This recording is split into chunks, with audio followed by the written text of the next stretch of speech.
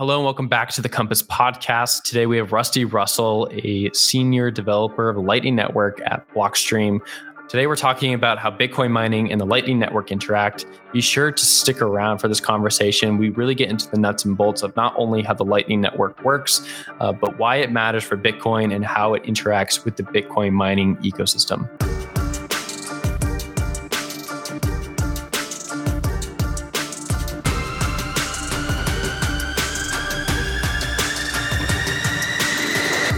Rusty, thank you so much for joining us on today's podcast. Last time we spoke was also the first time we met, which was at the Lightning Conference in Berlin back in 2019.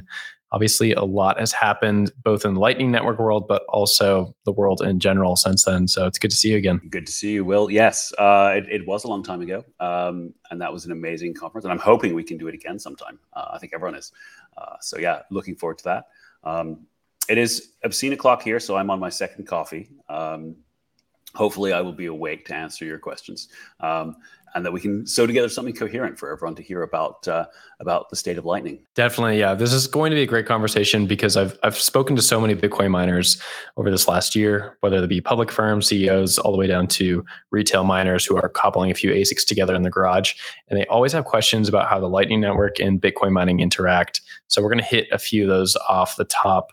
Before we jump into it, though, I want to get an update on Lightning. And even before that, I want to do an update just on where you're at, what you're working on, and how you got into Bitcoin itself and then Lightning. Cool. Okay. Well, let's sort of start at the beginning. I got involved in Bitcoin because like my background prior to this, I'm a computer programmer, and I worked on Linux back when that was sort of a fairly insane thing to do back in the 90s when Linux was this sort of radical new way of writing operating systems. Like these weirdos over the internet get together to write this commercial grade operating system. Just seemed like that's not how it's done, right? That's not how operating systems are made. It's kind of weird. And that ended up becoming my career, right? So I spent my career writing software and giving it away for free and getting paid for it. So that was I never would have anticipated that would last when I first got,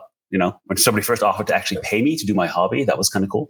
So fast forward, that was my full-time gig and everything else. And this, I was always looking for other like, open source projects that were doing interesting things. And, I would dabble with them and stuff. I was always into kind of the cypherpunk movement and cryptography and all those kind of cool things.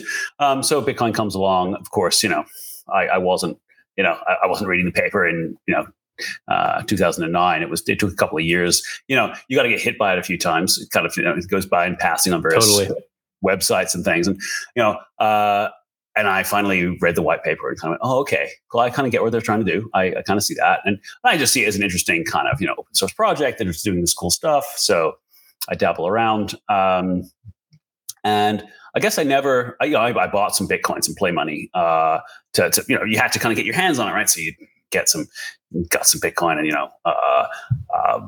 spend it. I bought some like Iranian shoes. You send your Bitcoin off and you're like, I wonder if I'm ever going to see anything. But sure enough, like this package shows up and there's these like, these shoes that my Bitcoin shoes, right? Because of course you couldn't get like these, you couldn't like, use Visa, MasterCard to pay for that. So yeah, that was kind of cool and just basically frittered away this money, but never really kind of took it seriously. But, inevitably it was there and it was kind of doing stuff. And at one stage, I was talking about it and my wife said, like, why don't you take like a sabbatical? Like, why don't you take 6 months off, go down the rabbit hole, do this thing. She's like, no, we're kind of head on the mortgage. We can do this. And I'm like, okay, you sure? And yeah. So she was really supportive. She was like, yeah, no. Mind you, she did say that I was much nicer to live with when I was, working on something I was passionate about. So that was good. So I kind of spent 5 months playing around trying to write a, what we would call these days a sidechain, to handle scalable Bitcoin. So this idea was like you'd have this sidechain that would be for like petty cash. Like, it wouldn't be as reliable as Bitcoin, but you could always move it back to Bitcoin. But this would be like your day wallet for spending stuff. Less reliable, but ideally more scalable and all this stuff, right? So I toyed around. Right at the end of that, Blockstream comes out with a paper on sidechains. And I'm like, crap, that's what I was trying to build. Why didn't you release that paper like 6 months ago? Obviously, They said, we have to talk to you. I went back to my day job for a bit, but it was kind of obvious. And so I was like, crap, do I join a startup?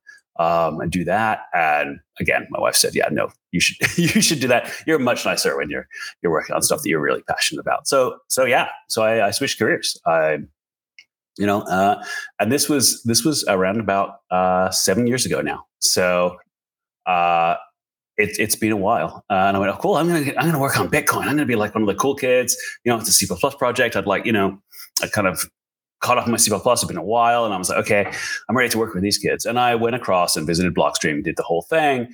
But while we were talking about joining them, the Lightning paper dropped, right? And the Lightning paper was kind of it kind of described all the trees, but never described the forest. And so it was really hard to understand. And it took me like 3 good reads to get through and go, oh, right, that's what they're doing. And so I ended up writing a series of blog posts kind of going, well, this is how you read the Lightning paper, right? So breaking down the paper so people could read it. And a lot of early people got into Lightning, at least the tech side, by reading the paper that I'd written. So I was just kind of messing around. It was interesting tech. And Greg Maxwell, the legendary CTO of Blockstream at the time, said to me, oh yeah, we've decided instead of working on Bitcoin Core, you should try to implement Lightning.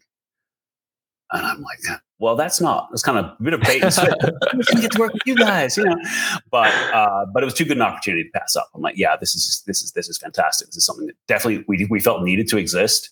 And at the time, no one was really they dropped the paper and they're like, but we're not going to do it. And I'm like, well, someone has to do it. So that was it. So I ended up writing the first Lightning implementation. We ended up meeting together in Milan. There were by then 3 groups working on it. We all got together and kind of tried to agree on interoperability. Obviously, that's important. And so now there are 3 main implementations, or at least 3 others out there. And we have this whole process of here's how we're going to agree on stuff and how we're going to all make sure we talk to each other and that all the things interoperate, which is the way it works today. And that has been my last 6.5 years has been on that train. So it's been amazing. Obviously, I still get up at 5:30 in the morning for those early morning spec calls for me. And it's been a fantastic ride. Out of the backdrop of this, of course, the Bitcoin thing has been amazing. There's been so much happening in that space that some days I'm like, wow, it's hard to keep up with all the stuff that's going on, both in the Lightning and the Bitcoin space. So that's kind of an overview of where I come from and how I got here. So I'm a tech person. Fascinated by Bitcoin and Lightning as technology. And of course, you kind of get, an education in everything else Bitcoin along the way as well.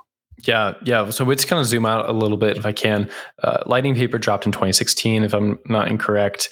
And then from there, we've seen kind of a splintering of different teams working on it, kind of keeping that decentralized model where you have C Lightning with Blockstream, where you'll have the L&D with Lightning Labs, and then you have the Eclair guys. And then there's even the people just building it themselves, and there's a whole community out there building Lightning. Can we dig into what Blockstream is doing with C Lightning, and then what your role is there? And then a little color on the Lightning Network community would also be really interesting. The paper dropped 2015. So, the people talk about 2016. That was there was a polished version of the paper, but it didn't matter. The idea was out early on. That paper that was kind of all the pieces, but none of the kind of coherence was early. It was 2015, and that gave everyone the idea. Okay, so then the idea was out there. It's okay, so this is what we're going to build, and there were a few refinements on the idea. So I started C Lightning because my background is Linux, and that's written in C. Hence C Lightning. It was the obvious choice. Then we had Lightning Labs. So Joseph Poon and Taj Dryja, who were the co-authors of the Lightning paper, did end up founding a company to do this. Originally, they were like, "Oh no, we have other things to do." But they, it was getting pretty exciting. People were really, really hot about it. So they founded Lightning Labs. Now they've since both left, but the company continues to go very, very strong. So they have LND and Async in Paris. Produced Eclair and now Phoenix, and they have their implementation. So we all kind of okay. So how does this work? Anyone can produce. There's a whole series of of specs called bolts, because we love our Lightning puns, right? Basis of Lightning technology, and that is it basically tells you, okay, so if you want to work with the Lightning Network, here's how you do it. And so you could go and you could build your own thing from scratch. Now it's kind of complicated. It's taken us a while to kind of iterate on this, but yeah, there's other teams who've come along and cool. We're going to implement that and interoperate with it, particularly things like Electrum, which is like a standard kind of Bitcoin node and server, but can also speak Lightning. And they wrote their stuff from scratch. So in my mind, chairing and running that spec process and making sure that works, the software can be replaced. Like you can rewrite that, but the protocols and the stuff we talk, that's a lot harder to that's the plumbing, right? And so C-Lightning almost exists inside Blockstream so that we can make sure that the spec makes sense, right? You can go, oh, we should do this, but unless you actually do it, you can't really be sure that's the right way of doing it. So you kind of got to do both. So C-Lightning is very spec focused. We write the spec, and everyone on the team is involved with the spec process and with writing the code and making it all work. So a lot of experimental stuff that we're looking at doing in the spec is implemented in C-Lightning first as an experimental kind of option, and we kind of get to play with it. So the rules for the spec are you've got to get two teams to implement it independently. They both got to go away, read the spec and try to make it work. Then they've got to make sure it interoperates and works correctly. And we find all kinds of issues at that point. The spec wasn't well written. It didn't mention some corner case and we interpreted it differently, whatever else. Or often they look at it and they go, oh, why don't we just do it this way? That'll be simpler, or that'd be better, or whatever. So so the spec's never actually final until you've got two teams who both implemented it. They make sure it works together. They're both happy with it. And then finally it gets finalized in the spec and it's open slather. Anyone should go and do it. So there's a whole process there to make sure that it's solid, it's interoperable, and everything else. And that process has been going on for 6 years. I used to chair the spec meetings early on. That was, was kind of my role. But yeah, I found doing that at 5:30 in the morning was a little bit taxing. Now we rotate the chair, so it kind of goes around. And that process worked extremely well. But there's lots of extension points. So, implementations will go off and do their own thing in a way that's compatible with everyone else as well. So they can kind of, okay, if there's two nodes that know this extension, then they can both use that as well. So there's a whole process there. So the C-Lightning team inside Blockstream is now 5 people. We've taken on another couple of people this year. We're looking at expanding at least one more, maybe a couple. There's so much stuff to do in this space that, for a long time, we tried to keep this team size kind of lean and keep it low. But Blockstream had a funding round recently, and part of that was just to expand and push out. And that is very much what's happening with the C-Lightning team. So yeah, that's that. Should we step back and talk about like what the Lightning Network is? Because we've been talking about it in a sense of like it's a thing. But I know you wanted to kind of give an overview for those who are now going, okay, so he's doing this thing, but I have no idea what this thing is. Yeah, we're just kind of hyping up the whole topic, and some good context before we dive into what the Lightning Network is why it matters.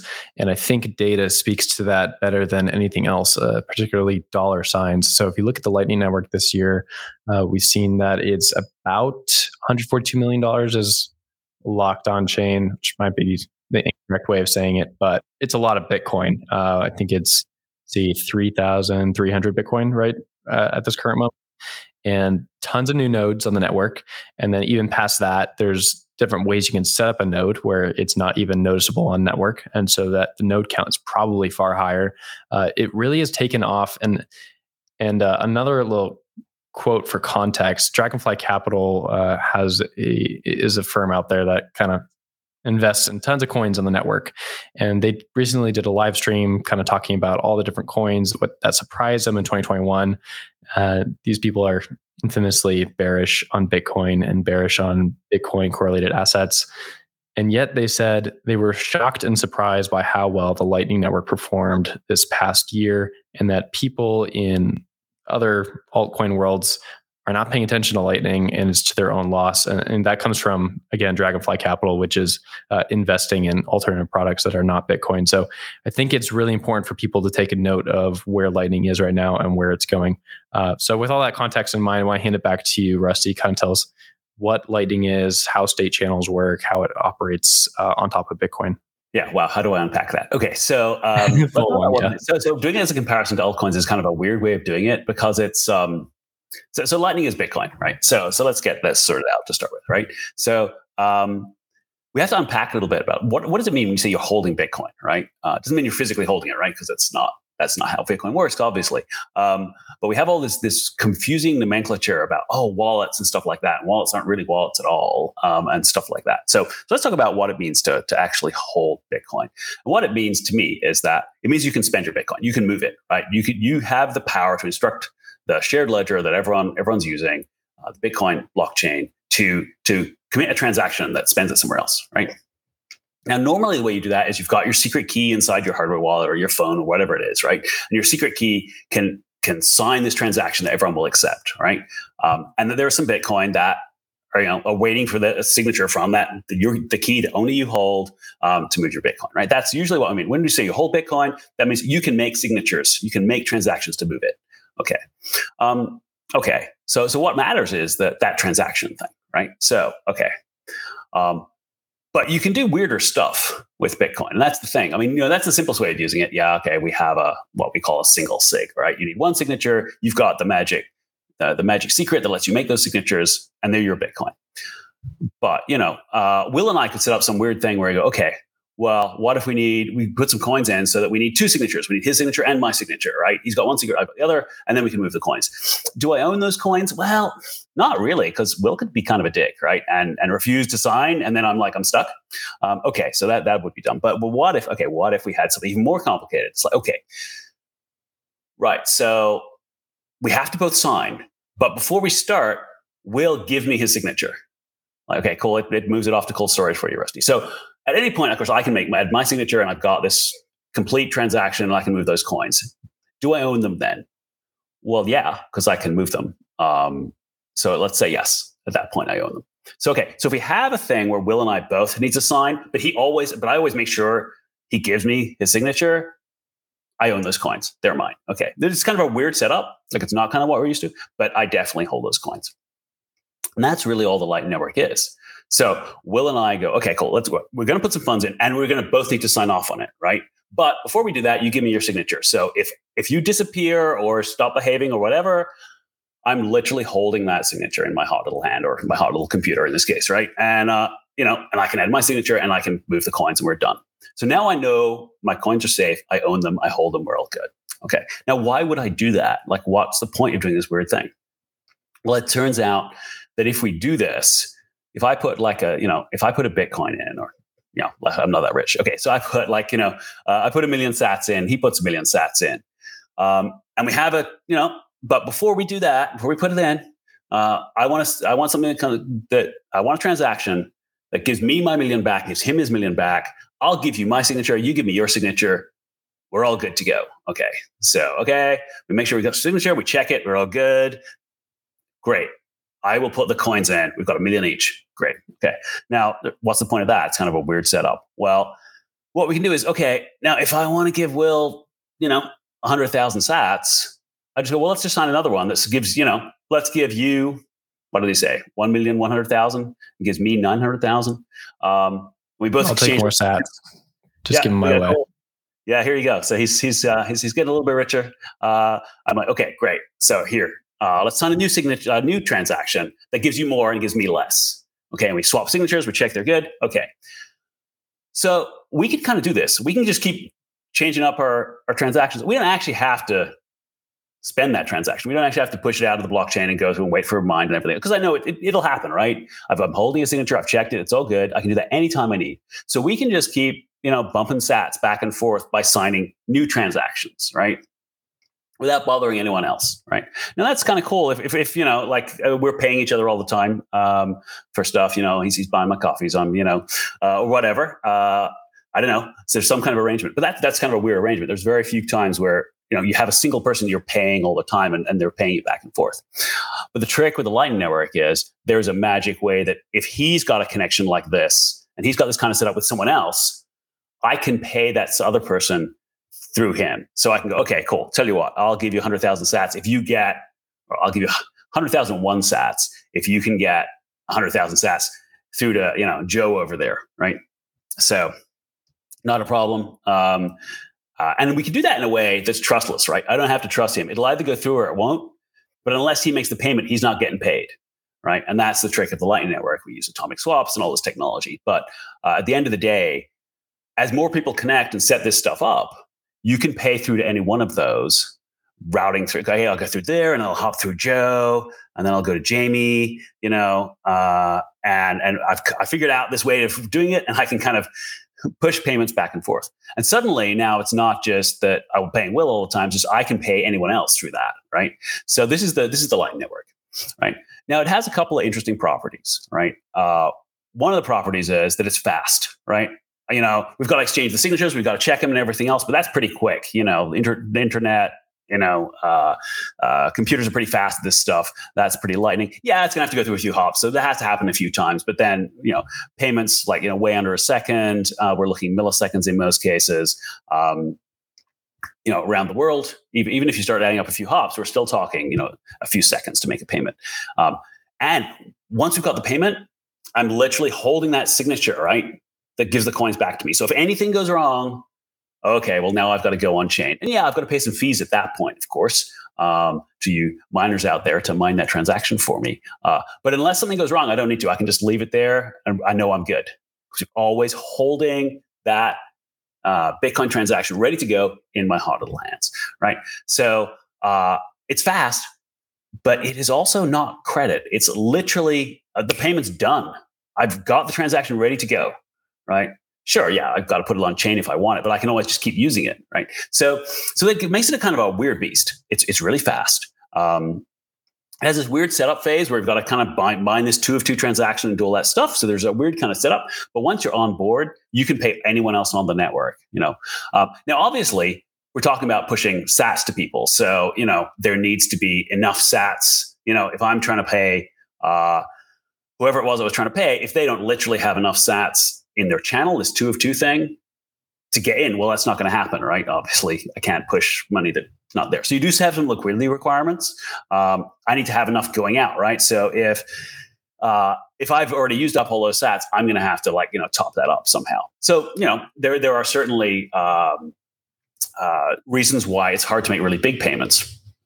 But for small payments, it works really, really well. And the definition of small payments is moving, right? When I was looking at the Lightning Network 7 years ago, small payment, we're thinking like $10, right? We're thinking, that's kind of now small payments is like $1,000, right? So it helps the Bitcoin price has moved up, but also the network's mature. There's like some big nodes out there that will not bat an eyelid at that kind of money going through, right? So that has definitely gotten a lot easier to work. And yeah, the network still, I would consider kind of small when you look at a population of world population of billions, but it is definitely growing. And it's at that point now where anyone joining the network has that benefit of access to everyone else on the network. And, you get those network effects, you go, cool, there's enough people on the Lightning Network now that it makes sense for me to take some of my precious Bitcoin and kind of put it in a channel so that I can spend it, right?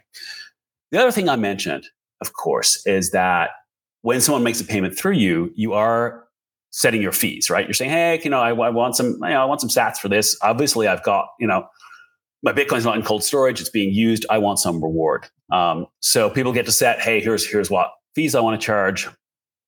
And, obviously when I'm routing through trying to figure a path, I'm generally trying to pick one of the cheaper ones. So there's competition for fees. But, if you've got a nice chunky channel and you can make big payments and other people can't, you can charge some kind of premium on fees. So people are out there trying to, optimize their nodes and figure out the best connections and who to have channels with and all this stuff so that they can make more money out of the Lightning Network.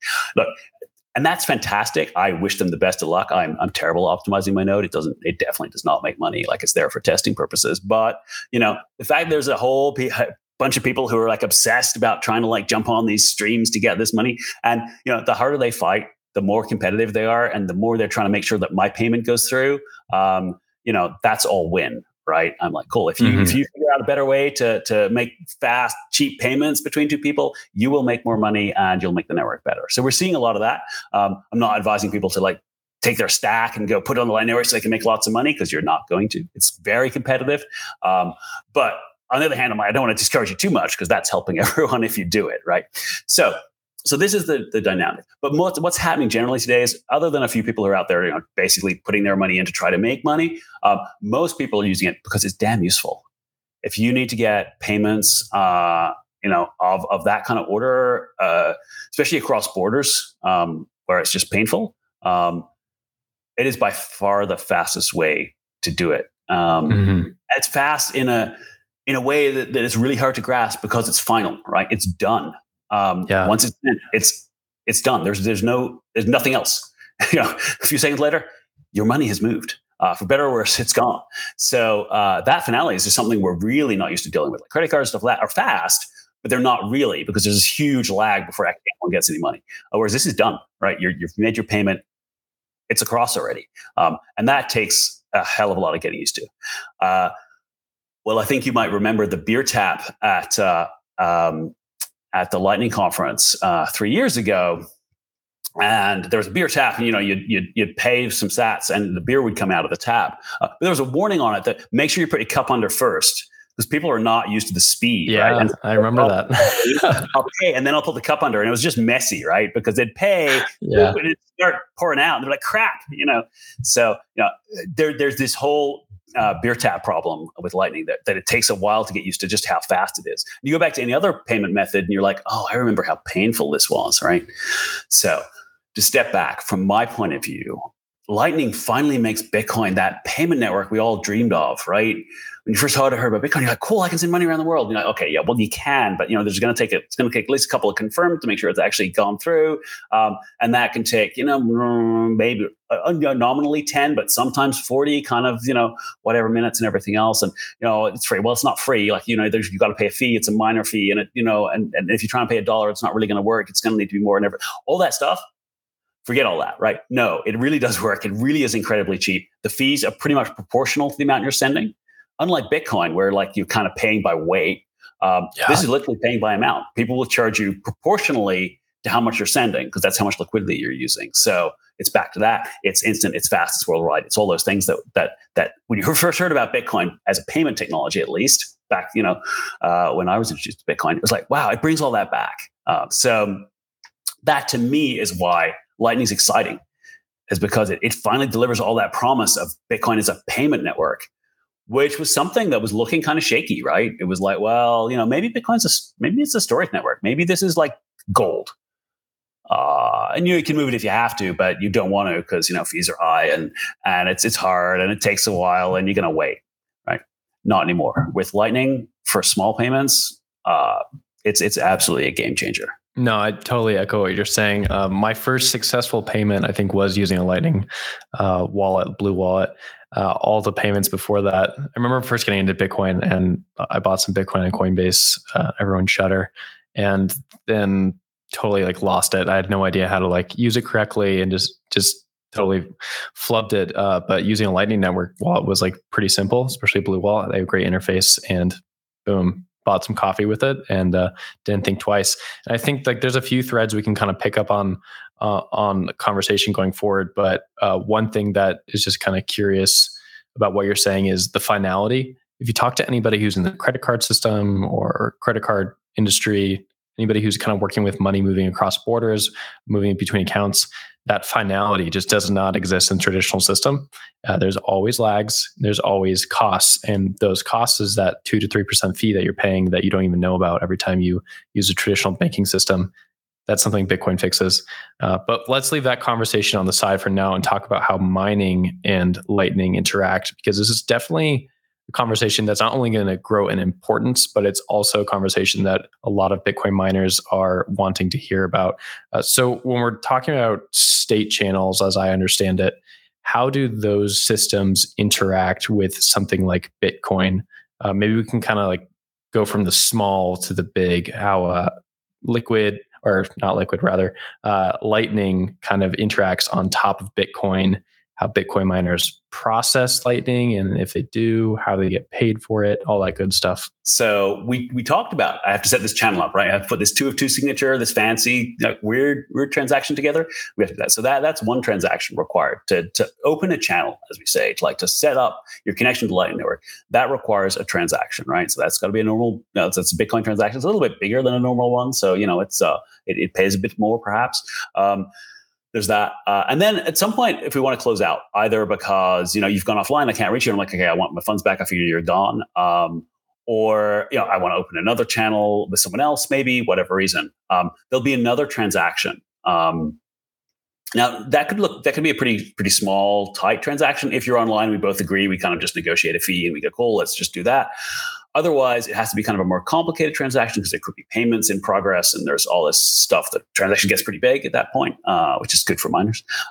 So that's kind of a higher fee transaction. There may be I may have some urgency behind that, so I may also be bumping the fees up to push that through. So every time someone gets on the Lightning Network, a transaction goes out on the Bitcoin network. And every time somebody adjusts something or moves capital around, they either take something off, maybe they push some stuff out to cold storage, there's another on-chain transaction. So, and whenever we get in trouble on the Lightning Network, the other person breaks the rules or refuses to offer a signature or anything else, we also, what we call drop the chain. We basically take the transaction we're holding, we go, right, that's it, you're done. We drop it on the Bitcoin blockchain, knowing that that's going to, it's going to mine, it's going to go through, we get our funds back that way, right? So, so the blockchain is kind of our thing of last resort as well. You can kind of think of it as our courthouse, we're making this agreement all the time. And if you break the agreement, that I just go to the court, I go to the judge and go, hey, here, Bitcoin.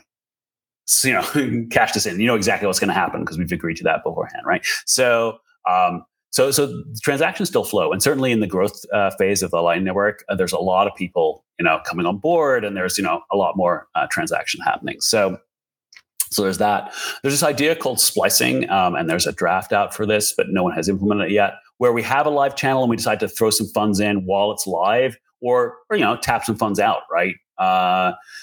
And that would involve another transaction as well. So increasingly what we'll see this kind of background hum of transactions flying around just to, as people go on the Lightning Network and go off and everything else. In fact, if you try to do the math on how long it would take, if everyone, we get 1 billion users on the Lightning Network, or, 5 billion, how long would it take? And basically we will fill blocks for 20 years or something. There's a lot of pressure on miners to mine transactions just for the Lightning Network. Now, every time we make a little payment, that doesn't get mined, right? So that's the whole point about layer 2, right? We have this neat, tight Bitcoin blockchain, and we're not overwhelming it. We're using it as a springboard, but we don't need to bounce on it all the time, right? So that's where we get our scalability from. But so when you look at miners, there was an early argument going, hold on, is this going to undercut miner profitability? Which is a very good question, right?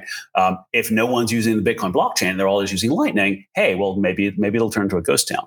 Now that can't happen. One reason is we rely on the Bitcoin blockchain for the whole thing to work, right? All the hard cases, we go, right, we're going to spend the transaction now. Secondly, as I said, we require that to get on board and off board. And thirdly, it doesn't work very well for big transfers, right? Because you have this liquidity requirement. You've got to find enough hops that can push, say a whole Bitcoin through. That's increased. That's difficult. It's possible, but it's difficult. But the other point is, even if you could make that work, and reliability starts to fall off a cliff, around about, once you get north of 1 million, 10 million sats, it starts to get kind of dicey. Then, because fees are proportional on the Lightning Network, at some point it's cheaper to just do an on-chain payment, right? You're like, well, actually, so I think of, if you think of miners as a courier, right? And you're paying, they don't care, and you're sending money through a courier, and they're charging you by weight, right? And so that's how I think of Bitcoin mining, is they're charging by weight. They don't care how much money is involved. They care about the weight, right? So if you send a whole crap load of pennies, it could cost you more than you're actually sending, right? But you're sending some large bills, it might be fine. And so, because the Lightning Network is more a traditional kind of model where you're paying by the amount you're sending, at some point they cross over and you go, well, actually just send it on chain, right? If you're trying to send a whole Bitcoin, at some point you go, well, maybe you're better off just paying your on-chain fees and sending the Bitcoin just on chain, easy. Just do a normal transaction, it's all done, right? So there's this kind of trade off there that will always exist.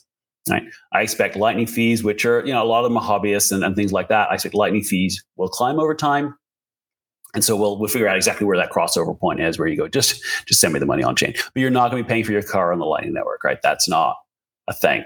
That your Lambo is definitely going to be an on-chain transaction. Depends right? on how nice of a car you have, right? Because some of us are rocking like the cheap cars to stack more Bitcoin. So I'll use Lightning for that. If you're down there, maybe you're sending like your $300 over Lightning to pay for your car. In which case, you're and hey, maybe you're with the amount of repairs you'll be paying, maybe you'll be doing regular Lightning payments to keep that thing up. So there's that. But you zoom out a little bit and you go, Lightning makes Bitcoin more useful, right? And so if you're in the ecosystem and you're looking at, okay, so what is Bitcoin good for? Why is it useful? Why is it worth anything? Cool. Well, it's this kind of digital storage technology. You can kind of, you can store your funds in it, and it's, protection against inflation, all these things, right? You go, okay, well, that's good. But now it's also a payment network. Now it's also this weird thing where I can send $5 to El Salvador, and that's it opens this whole new door to usage. So if you're holding Bitcoin or you're relying on something, the Bitcoin price, this whole new story about how it can be used and this whole potential use case has just made your asset more useful. So I think that story is good for everyone in the ecosystem, right? And really, really interesting. And I guess the final point for miners is, if you're a small miner and you're getting payouts, and your producer actually made this point early on, I think it's really good. Shout out to Damien. Yeah, thanks, Damien. Is that as on-chain fees climb, or if you're in a high fee environment, then if you're getting paid by your mining pool a small amount, so like you can lose a chunk of that in fees, right? Whereas if they've got Lightning set up, then they can trickle those funds out to you. They can trickle them out a lot closer to real time as well. They don't have to bash them quite as aggressively. So you end up with like a lower latency on your payments, but also much lower fees. So that's a really good use case for Lightning. So even miners start using Lightning because it's just useful, right? Sure, if you're a big miner and you're getting paid about Bitcoin at a time, that's fine. Do that on chain. But increasingly, I think we'll see retail miners using Lightning simply because it's the easiest way to get their funds. Right. So I expect to see that growth definitely. So, it is a new use, and it is coming into its own as a thing, even for people who don't care about Bitcoin, right? They're just like, I like that finality. I like the fact that I can make these payments. I like the fact that it works everywhere in the world. I like the fact there's a network of places I can send Bitcoin to. And as that grows, I think it lifts all the boats. Totally. Yeah, no, I can see that use case being very valuable if we kind of see a return to high fees. Obviously, the last 6 months, we've been in some fee doldrums, but who knows, might pop back up. One kind of clarification question that I do get asked a lot by many miners is, what does this look like in the long term? How much activity is going to be put on the Lightning Network and therefore push down fees on the main chain and hurt Bitcoin miners? This really gets complex when you think of the halvenings continuing going forward and the Coinbase reward dropping. There's a lot of people out there who think that Lightning Network might be a menace to the main chain at some certain point. But of course, it's always an open question. We don't really know, but curious to get your thoughts. So this is two things. If Lightning really takes off, we've got like a good decade plus of just people getting on board, right? And they're paying fees to get on board. Particularly if we end up with a crush, right? Everyone's trying to get on. Then it's kind of self-fulfilling, right? At some point, it's so expensive to get on that the Lightning Network growth slows because people are trying to mine those transactions and stuff. So there'll be this interesting balance. As things grow. So, but in the long term, you do end up in this steady state where, maybe most people are using Lightning for their day-to-day transactions, and, they're using on-chain only for like large transfers, right? If you're buying a house or something, that's you doing that on Lightning. So you're doing that on chain, not on Lightning, but you're buying your coffee on Lightning, right? And every so often there's penalty transactions. Somebody goes down, you're unreachable, you've got to close, you do that on chain as well. Somebody new joins the network, they go on. There's going to be rebalancing and stuff like that still happens. So, but at that point, if you've got your billion people on Lightning, just the periphery, just every so often when they need to rebalance or everything else and going on chain, that by itself is significant amounts of traffic. Now, what we've seen with the fee environment at the moment is really kind of interesting. Some of that is possibly Lightning, although to be honest, not much of it, because the kind of fee things people are doing on Lightning are stuff they weren't going to be doing on Bitcoin, because they're, you could technically do them today because fees are so low, but you wouldn't build a business on $5 payments on Bitcoin. You're going to be steamrolled. Next time fees go up, your business will vanish, right? So nobody would be building those businesses, but they are. They're building them on Lightning because they can. So it's almost like there's a hole where we just couldn't exist, and there's a lot of stuff happening in that because of Lightning. So I don't think we're seeing a subtractive thing playing out yet. Certainly, we are seeing more. Just the fact that people are doing batching and stuff like that. They've finally woken up to the fact that the normal state, the healthy state of Bitcoin is high fees, right? Someone's got to pay the miners, right? Because they're doing, and they're securing the network. That's their job, and those fees have got to be paid. So those fees are going to rise over time. But there's a cliff edge, right? If there is enough block space for everyone, fees fall to basically zero. As soon as there isn't quite enough, fees rise to almost an arbitrary point, right? So there's a real cliff edge. If we've got enough block space, then fees are zero. If we don't have quite enough block space, then fees start to climb. They can climb really fast. So don't be fooled into thinking. So literally, if we've got like an average of say 2 meg blocks, and we're only using 1.8 meg, fees are zero. If we're trying to use 2.1 meg, then suddenly it's a bidding war. It's all on, and fees will jump, right? So you can't look at so fees are discontinuous, right? They're like 0.0000 shit. They're a lot, right? So it's hard to look at the network and go, oh, well, fees are going to be low forever. And you're like, no. They've just got to tip over. We've just got to hit that point where we can't quite fit stuff in blocks, and suddenly it's a bidding war, right? So don't look at the calm seas at the moment and go, well, it's ages away. We're never going to have high fees. Like, no, that could happen any day. It could happen any time. It could particularly happen if there's a rush onto the Lightning Network. That by itself could push enough transactions through that blocks suddenly fill up and fees start to go up. And it's a bidding war of who's going to get in, who's going to miss out. And so we'll see these fee spikes come back again.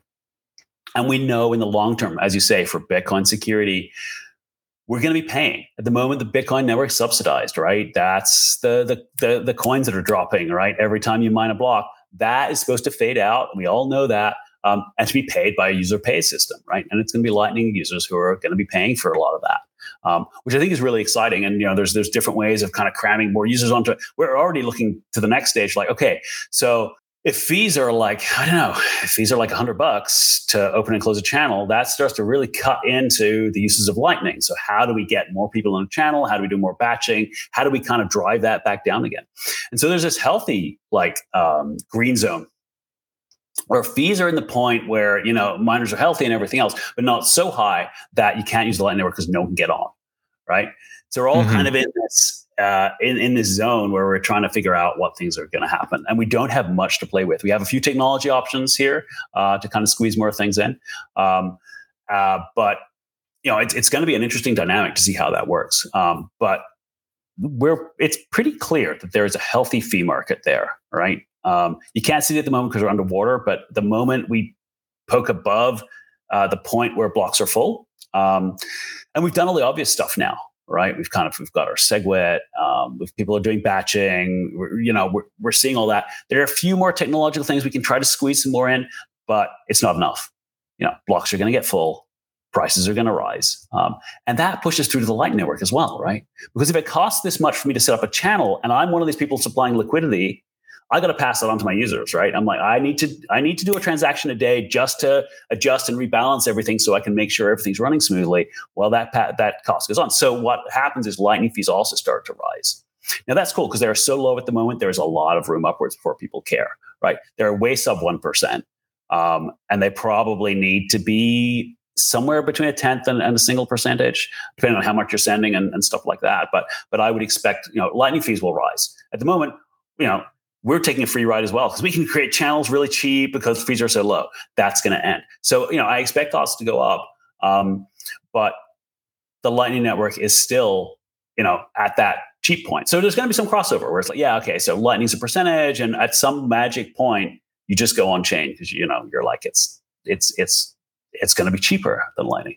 So yeah, again, as you said before, we're projecting to the future and seeing what's happening. But Lightning taking off in the short term is very, very good for miners. And having the fact that Bitcoin had this ability to do this is one, both mind blowing, right? So there were a couple of tweaks required. We needed a couple of soft forks, but we could have kind of, generally worked around that. The fact that Bitcoin had this ability to do the Lightning Network, which wasn't invented when Satoshi came up. He had a few different ideas that were similar, but really to crystallize it and make this trustless Lightning Network on top of Bitcoin. The fact that we can build that is kind of mind blowing, and a fantastic sign for all the other cool things that we can build with the Bitcoin we already have. Right? It's kind of like your money getting upgraded underneath you is kind of a weird feeling, right? But even if you never use the Lightning Network, the fact that it's there is incredibly powerful statement about what Bitcoin is and what Bitcoin. It's funny that the conversation circled back to fees, because that's kind of how you and I first met, was talking about how Lightning was going to engineer its fee market back in 2019. And there was kind of like some thoughts going back on the L&D channels talking about like, should we set like a maximum or a minimum, or should it just be started at 1 sat? Like, how are we going to kind of create this market at XNELO? And, the question is still out there because you really are just engineering an entire market on chain. Kind of as we kind of close out the conversation here, roadmap, what is next for Lightning? What's next for you? And what kind of things are you looking forward to? There's a whole heap of stuff. There's a whole heap of technical stuff that's coming down the pipe for Lightning. Obviously with Taproot in, we're looking at bringing that into Lightning, using some of that capability. One of the cool things is that our transactions in the friendly case, where we both agree, get smaller. They look like every other Taproot transaction, so that's good for everyone. We have there's some other cool things about basically making the network sort of more private, more robust. At the moment, if you see a payment go through and you happen to control 2 nodes that goes through, you can tell it's the same payment. There's, Taproot enables some stuff that we can do now where we can decorrelate payments, so you can't necessarily tell, which is kind of good for the network. Nobody wants to know. It's much better if you can keep things more anonymous. We've already done a lot of work on that. There's more to come on keeping that. The payment network is kind of just a transport that knows very little about what's going on. That's just good for everyone. So we're going to see more on that front. And privacy, I think, is a big issue for me as a tech geek. So that's a huge deal. We are going to see more capabilities of Lightning. And I think this is where the growth really is. I mean, we're building these solid foundations and everything else, but people building businesses and stuff on top is really interesting. People building compelling content and things and getting these micropayments, right? So we've never had it. It's hard. Okay. So when we look at what could happen, it's like, well, we've never had this technology before, right? So you ask people, what would you do if, the early user surveys about like television were like, so what would you do if you had this picture box and people are like, I don't have time to stop and watch the radio, right? So it's hard to imagine a product that doesn't exist. So suddenly you've got this ability to send 1 cent around the world, right? You could never do that. You couldn't send 1 cent online. It just didn't work. There are a whole heap of workarounds to try to make it work, but it just doesn't. You can't send a cent. Well, suddenly you can. I can literally send a cent to El Salvador and pay, about 5,000ths of a cent to do it. So because we never had that capability before, it's really hard to go, well, here's all the things that will happen. But I am pretty confident there are people out there looking at this who maybe had an idea the whole time, but well, now we can make it work.